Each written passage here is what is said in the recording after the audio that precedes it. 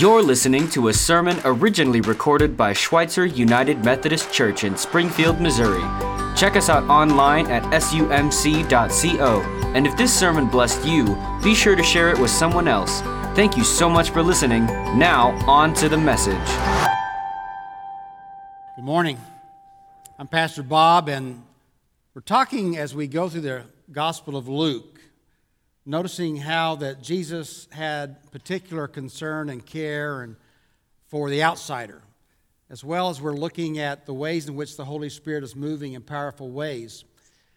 Today, I'm very excited about talking about a story with you about how Jesus was so approachable to someone that was certainly on the outside or considered to be outside of his love and grace. Recently, I was driving through Springfield, and I came across this car, and I came to a stoplight right behind her. And on the car, there were bumper stickers. And the bumper stickers read that well-behaved women seldom make history. And right aside that was another bumper sticker that said, "My other car is a broom."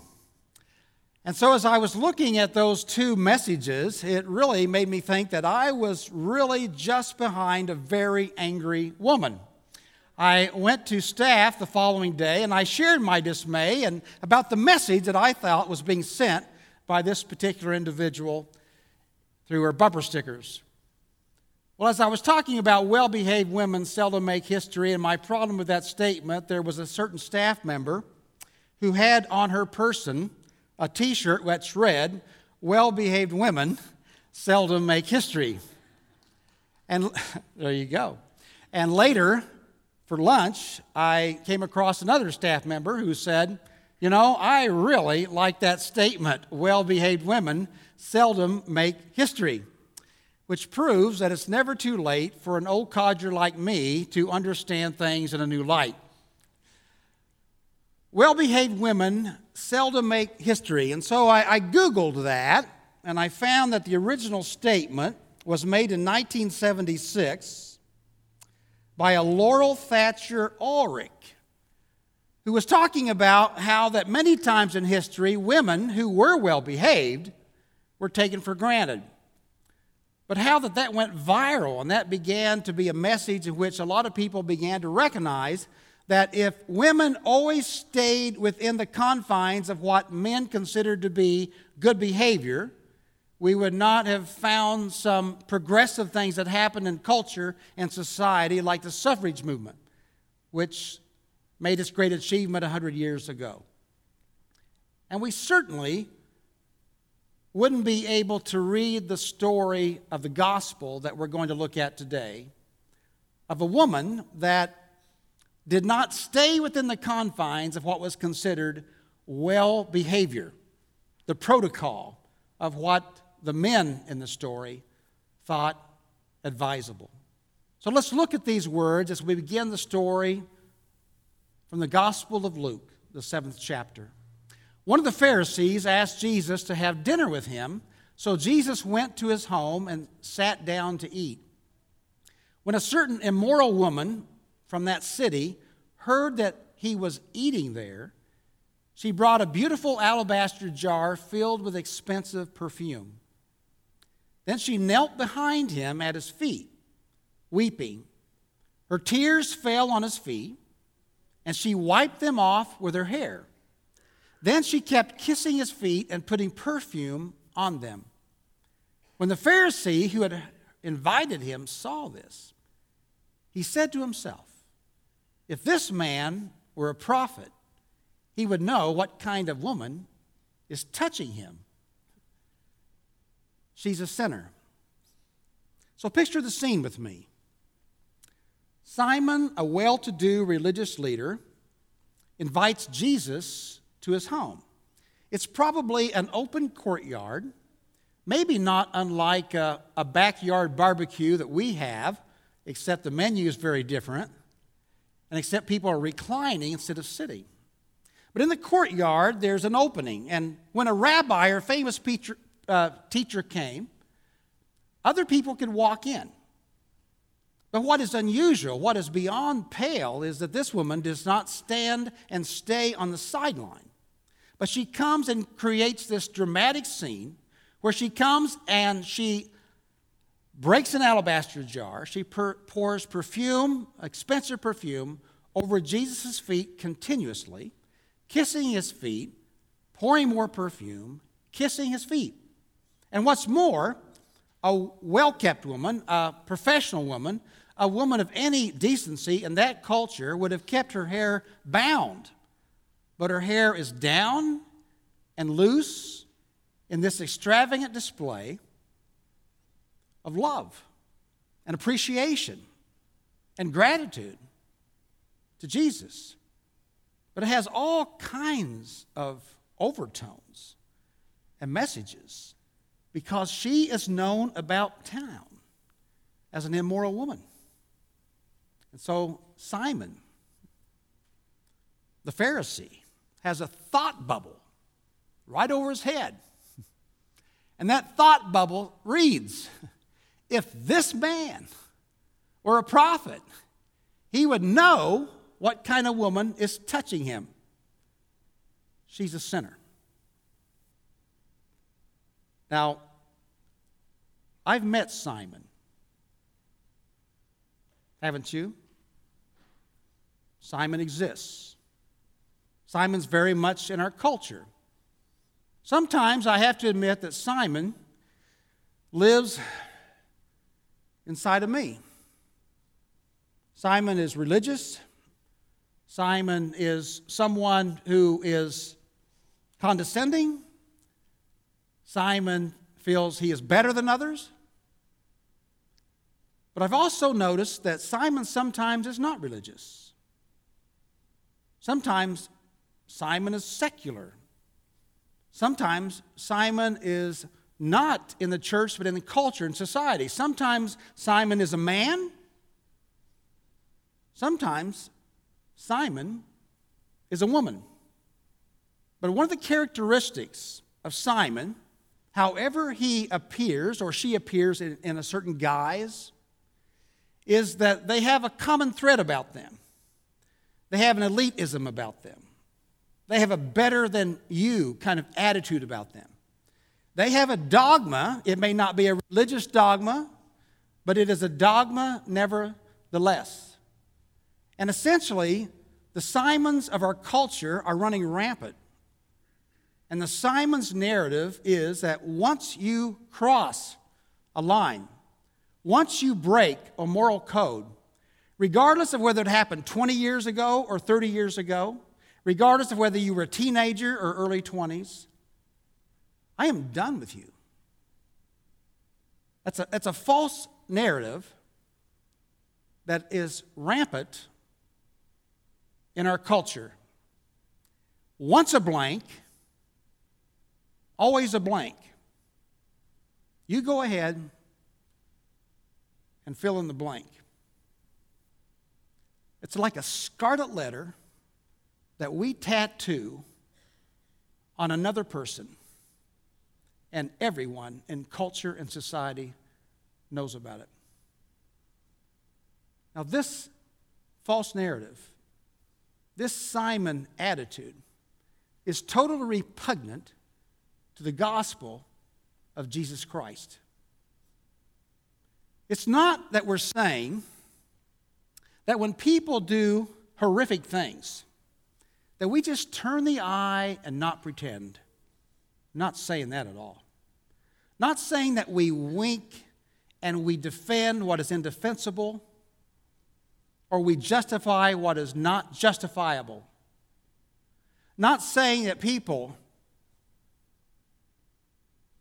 will be messy and it'll be difficult at times to really hold out the hope of someone being able to have a transformed life. What we are saying, that when someone, anyone, has a past, and they get identified and labeled in that past, a follower of Jesus must be like Jesus, not being ashamed of being seen with that person. the one thing that Jesus was continuously criticized for in this story, in the thoughts of Simon and his men, his friends. And we will see it again and again and again in the Gospels, that this man eats and drinks with sinners. What we're saying is that people can be changed, that people can be transformed. You would think that Jesus, of all people, would have been embarrassed by this overture, this over-the-top love that this woman of ill repute is giving him before everyone. But the remarkable thing about Jesus is he doesn't seem in the least bit embarrassed or caught off guard by what the woman does. Jesus' message really is, Simon, yes, I know the kind of woman she is, or I know the kind of woman she was, but I also know the kind of woman that she's becoming. I know the kind of woman that she is now. And what's more, Simon, I know the kind of a man you are. And so Jesus has some direct words that he wants to say both to the woman and to Simon. And first, Jesus has some words for Simon. Let's continue reading. Then Jesus answered his thoughts. Simon, he said to the Pharisee, I have something to say to you. Go ahead, teacher, Simon replied. Then Jesus told him this story. A man loaned money to two people, 500 pieces of silver to one and 50 pieces to the other. But neither of them could repay him, so he kindly forgave them both, canceling their debts. Who do you suppose loved him more than that? Simon answered, I suppose the one for whom he canceled the larger debt. That's right, Jesus said. Then he turned to the woman and said to Simon, look at this woman kneeling here. When I entered your home, you didn't offer me water to wash the dust from my feet. But he has washed them with her tears and wiped them with her hair. You didn't greet me with a kiss, but from the time I first came in, she has not stopped kissing my feet. You neglected the courtesy of olive oil to anoint my head, but she has anointed my feet with rare perfume. I tell you, her sins, and they are many, have been forgiven. So she has shown me much love. But a person who is forgiven little shows very little love. So Jesus' story is very straightforward. There's a debt of 500 coins, and there's a debt of 50 coins. And the person that has been forgiven 500 coins worth is going to be more loving, more grateful, naturally, than a person that's been forgiven 50 coins worth. And yet Jesus is saying to Simon, he's saying to me, perhaps he's saying to you this morning, whether you are a person that has had 500 coins worth of debt that is to be forgiven, or whether you are a person that has been forgiven only 50 coins worth, you still have not been able to repay that debt. You're still a debtor. You're still in need of God's forgiveness and grace. Now, it's debatable whether Simon really had just 50 coins worth. But Jesus has given him that. But it's been my experience as I walk with Jesus is that when I'm able to acknowledge my 50 coins, and then they get to be forgiven, well, there's 50 more coins. And there's 50 more coins. And there's 50 more coins. And so some of us who have been good moral people, for those of us who's been a part of the church most, if not all, our lives, for those of us who've been religious, for those of us who follow Jesus, Jesus has a way of revealing to us more and more coins worth of sin and debt that we can never pay. Simon suffers from a self-righteousness and a harshness that he's not able even to recognize the gratitude and the love of being forgiven 50 coins worth. And in the story, Jesus confronts Simon. And he says, you have snubbed me publicly. You didn't give me the common courtesy of being greeted as a rabbi would be with a kiss. You haven't anointed me with oil. You haven't given me the water to wipe the dust from my feet. That is a typical courtesy that's given to every guest. And yet this woman has loved me greatly. And so then Jesus has something to say as well to the woman when he says these words.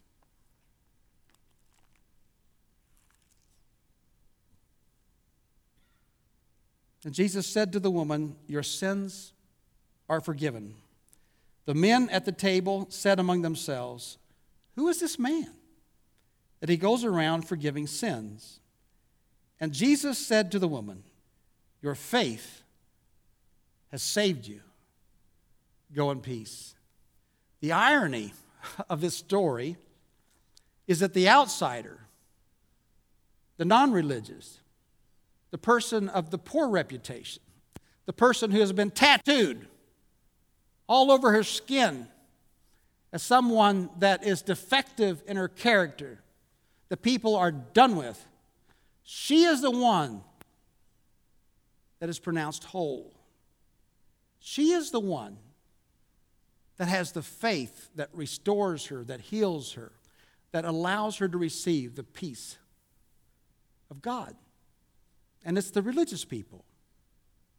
It's the people that are left muttering, the men among themselves, who mutter first about what kind of woman she is, now are muttering about what kind of a Savior or what kind of a guy is this Jesus that thinks he has the right to go around forgiving sins.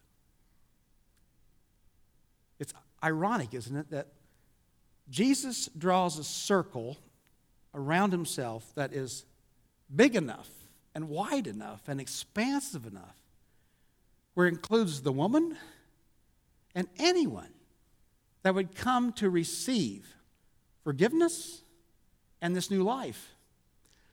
The religious leaders draw a circle around themselves that shuts Jesus out, that shuts the woman out, that shuts other people like her out, that shuts really anybody out that's not like them.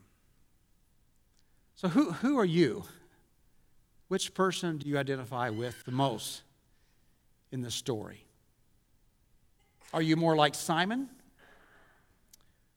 What is the condition of your heart this morning? Is it cold? Is it sterile? Is it condemning? Condescending?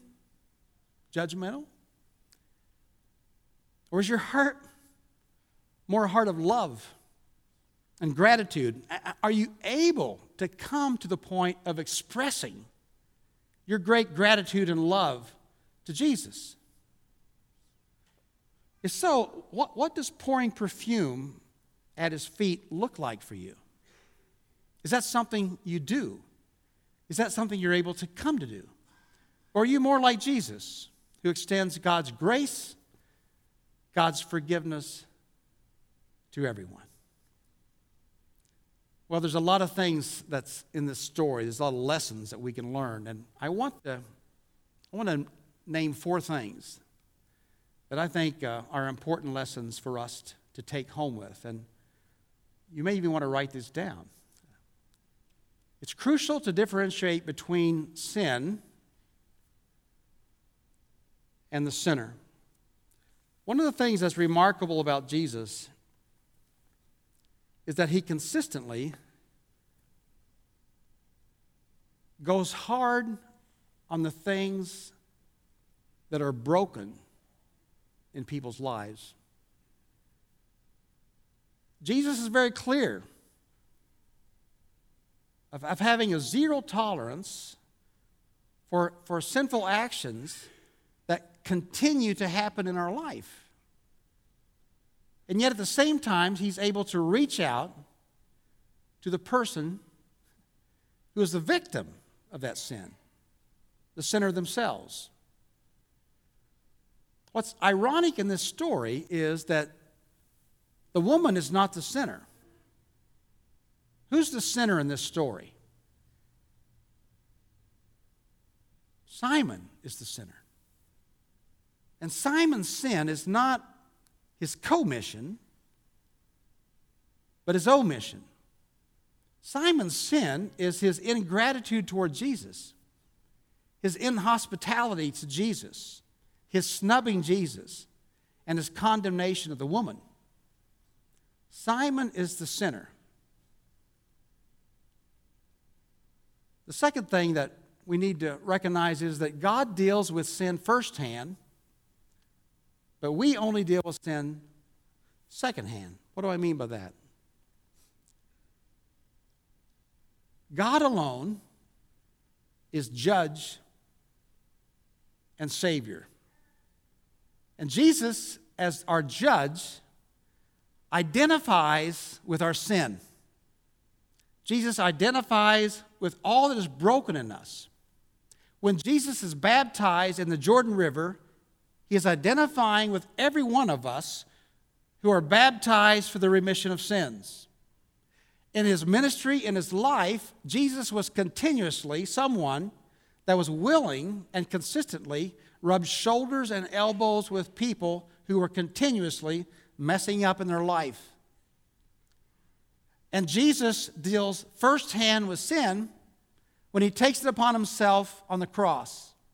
And so the wonderful thing is that when we really want to deal and help other people, we never have to deal with sin firsthand. God has already done that. But if we know God as a loving God, as a pardoning God, as a God that restores us, then it is our joy then to introduce other people to that God. That's our role. And then there's a response of faith that it is a personal choice in this story. We're reminded that some people in this story, most of the people in this story, do not respond to Jesus. They don't see their need of forgiveness and love. The woman does. We can never force or coerce someone else to come to faith. We can't force that on someone. But what we can do is we can create homes and spaces and third places of hospitality. Simon has created a home of hostility toward Jesus and toward the woman. Our role as the followers of Jesus is not to be in a place of hostility toward people, but to create places of hospitality where people can come and know us and relationships and begin to find and be introduced to the God that we know and love. And then finally, I want to say that the greatest thing that I think we can ever do for someone is to speak forgiveness over their life. You ever had someone just speak forgiveness over you? I mean, you're just too hard on yourself. Or you can't believe that God can ever forgive you. Or you've lived in shame for much of your life. And you come to the reality that this God is a pardoning God. This God is approachable. This God is loving. This God has taken your sin, my sin, on himself.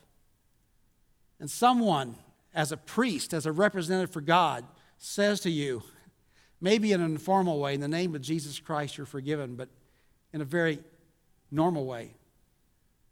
Don't you know, brother, sister, that your sins are forgiven? And do you ever speak that in other people's lives? Speak grace and wholeness and love. Well, this is an amazing story. It's a story in which I think all of us can find ourselves.